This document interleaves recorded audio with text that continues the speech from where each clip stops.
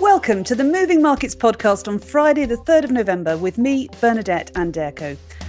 It's been a big week for data and central bank meetings, but it's not quite over yet. We've got non-farm payrolls in the States, and my colleague Mike Rauber will be filling you in on this and the other main markets news. And then Tim Gagie's here for the Friday roundup of what's hot and what's not in the currency and metals markets. So let's crack on and start the show now with the roundup of the markets news. Good morning, Mike. Good morning, Bernadette. So, Mike, we had the European Central Bank meeting last week, and then we've had the Bank of Japan, the US Fed, and the Bank of England this week. They've all left rates unchanged. We've seen quite a rally in equities and a plunge in global bond yields since the Fed's decision and comments on Wednesday. Can you tell us a bit more, please? Yes, so markets took Jerome Powell's comments following the Fed's decision to keep interest rates on hold on Wednesday very positively. His suggestion that the US Central Bank may have reached the end of its tightening cycle encouraged investors yesterday, sending equities higher and US Treasury yields sharply lower. And so the benchmark S&P 500 rose 1.9% yesterday, with all sectors rising on the day. And so in the first 4 days of this week, the S&P 500 has risen almost 5%, putting it on track for its biggest weekly gain of the year. What a reversal of sentiment just a week ago. And the gains are being helped, of course, by the 10-year US Treasury yield, which is having its biggest decline since March, closing at 4.66% this morning. So as you can see, Bernadette, trying to time the market is really difficult. And I think this once again really does argue for staying invested within one's own means, of course. Okay, but stepping back for a moment, the market seems to also be being helped by stocks reacting positively to earnings, right? Absolutely. So what we are seeing is that companies that are beating earnings expectations are soaring this week, whereas in previous weeks, the rally after positive results has been somewhat more muted. Now, just two examples from yesterday. Qualcomm was up almost 6% and Starbucks jumped 10% after its earnings release. And yesterday, the Danish company Novo Nordisk became Europe's most valuable company after it posted its results. Okay, so while we're on the topic of earnings, Apple obviously came out with results after the market closed yesterday, and they weren't as good as some had expected, were they? Yes, so the stock is down 3.4% post-market. But maybe importantly for the broader market, US equity futures are just slightly in the red after yesterday's rally. So Apple's results do not seem to weigh too much on the positive sentiment. But for the company, it reported a fourth straight quarter of revenue declines, with Greater China disappointing. But the CEO, Tim Cook, tried to assure investors in that he said he's very optimistic about the region. The company also warned that revenues in the holiday quarter will be about the same as last year, but Wall Street analysts had projected around 5% growth. Okay, so our analysts still believe that a year-end rally is on the cards, and with the S&P 500 now trading 100 points above the crucial 4,200 level, the next point to watch out for will be the jobs data, the non-farm payrolls that I mentioned earlier, due out today.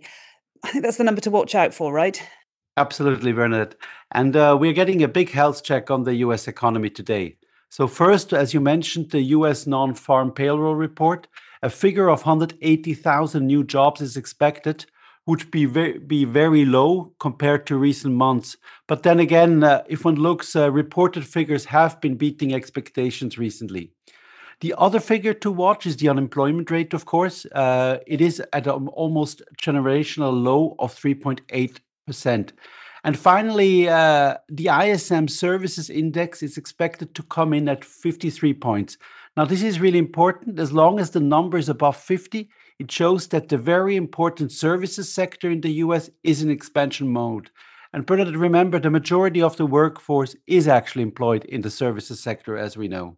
Good to know, Mike. Okay, so turning to Europe, the Bank of England also left its interest rate unchanged, and the pound gained after the Bank of England ruled out any possibility of letting up its fight against inflation for the foreseeable future, right? Yes, so as in the US, government bond yields in the UK also fell sharply. Now, one reason cited in the case of the UK is that high bond yields for now may mean deeper rate cuts down the road as tighter policy takes its toll on economic activity. The yield on 10-year gilts fell 11 basis points to 4.38%, close to its lowest level since September. And with bond yields falling across Europe, the Italian equivalent also fell sharply, taking the spread over Germany to just 190 basis points, the closest in recent weeks. But in fact, we've seen really a rapid reversal in government bond yields globally. I guess the high real yields are too attractive to ignore in the face of slowing global inflation.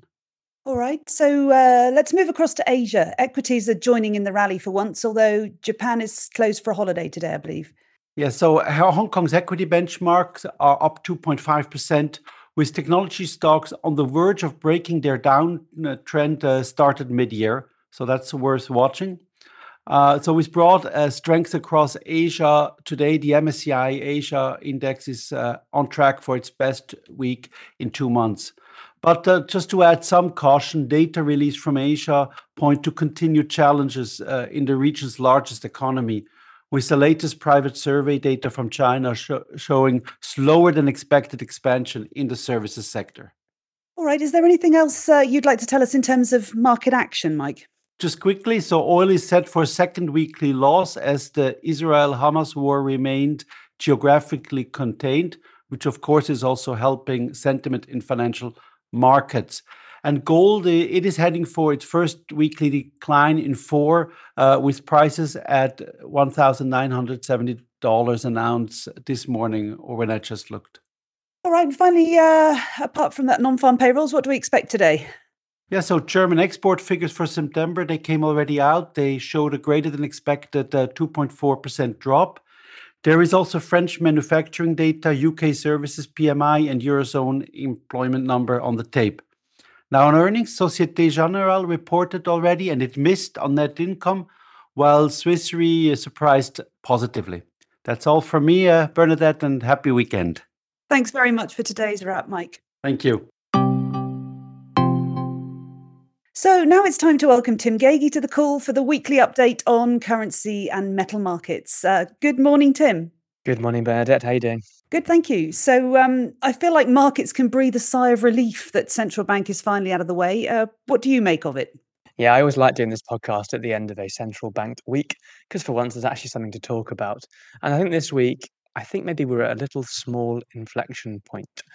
Everyone did basically what we expected them to do, including the Fed. And Powell did not really change much about his thoughts. However, I sense a bit of fatigue in the air as far as this aggressive move higher in US rates is concerned that we saw before. Back around 465 this morning, and all of a sudden, this 5% in the 10-year looks a bit further away. Of course, we do have non-farm payrolls today. And given the increasingly suspect nature of the forecasting of US data, who knows if we will get a surprise again.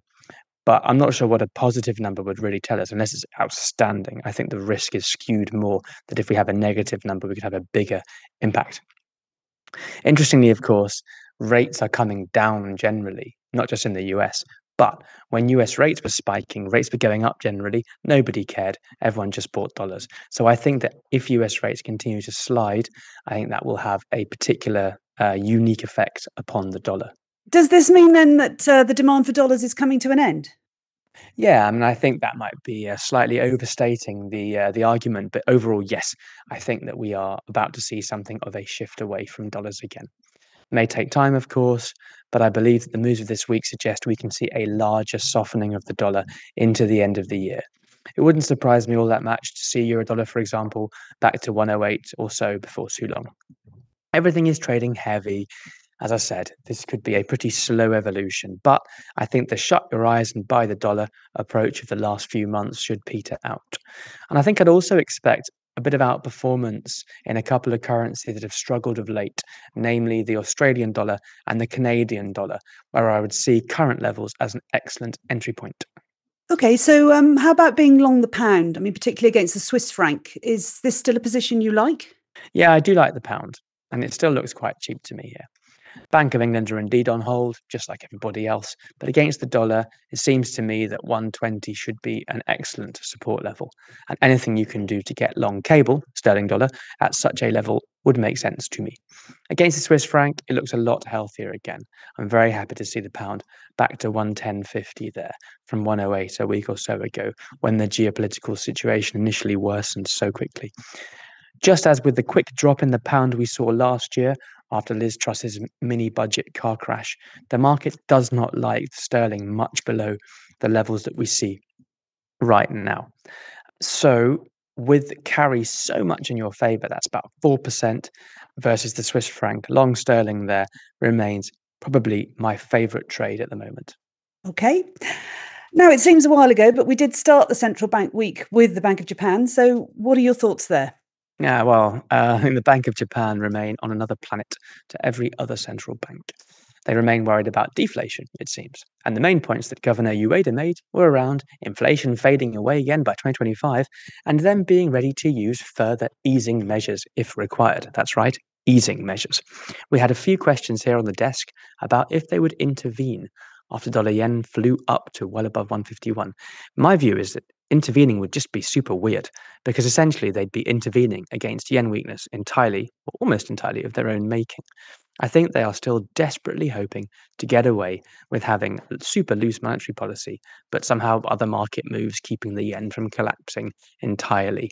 Hope is a very dangerous way to approach financial markets, so I would really just prefer not to have any position in yen. I think it's just too risky. Okay, then finally, this is a currency and metals update. So have you got any quick words on gold and precious metals for us, Tim? Yeah, so I mean, after the drama of last week's break of 2000, this week has actually been a bit boring for gold. It hasn't really gone anywhere. The real resistance level remains $2,075 per ounce. This is far more important than the 2000 level, which is actually really more psychological than anything else. It's tempting to think that if gold is up here when US rates were on the highs, then if rates come down, should gold not continue to strengthen? I'm not convinced by this argument.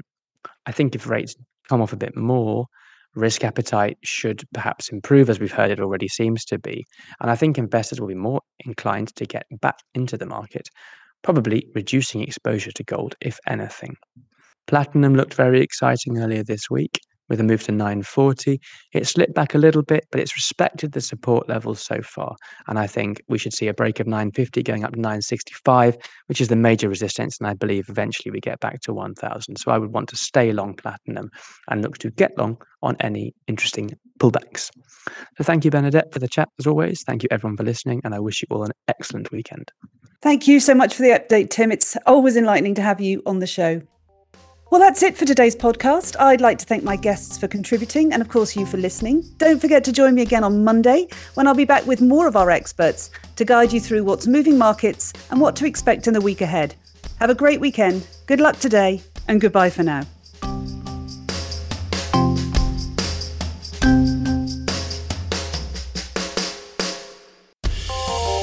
The information and opinions expressed in this podcast constitute marketing material and are not the result of independent financial or investment research. Please refer to www.juliusbaer.com/legal/podcasts for further other important legal information. Beyond Markets is a weekly podcast where Julius Baer experts and external speakers discuss some of the latest market developments.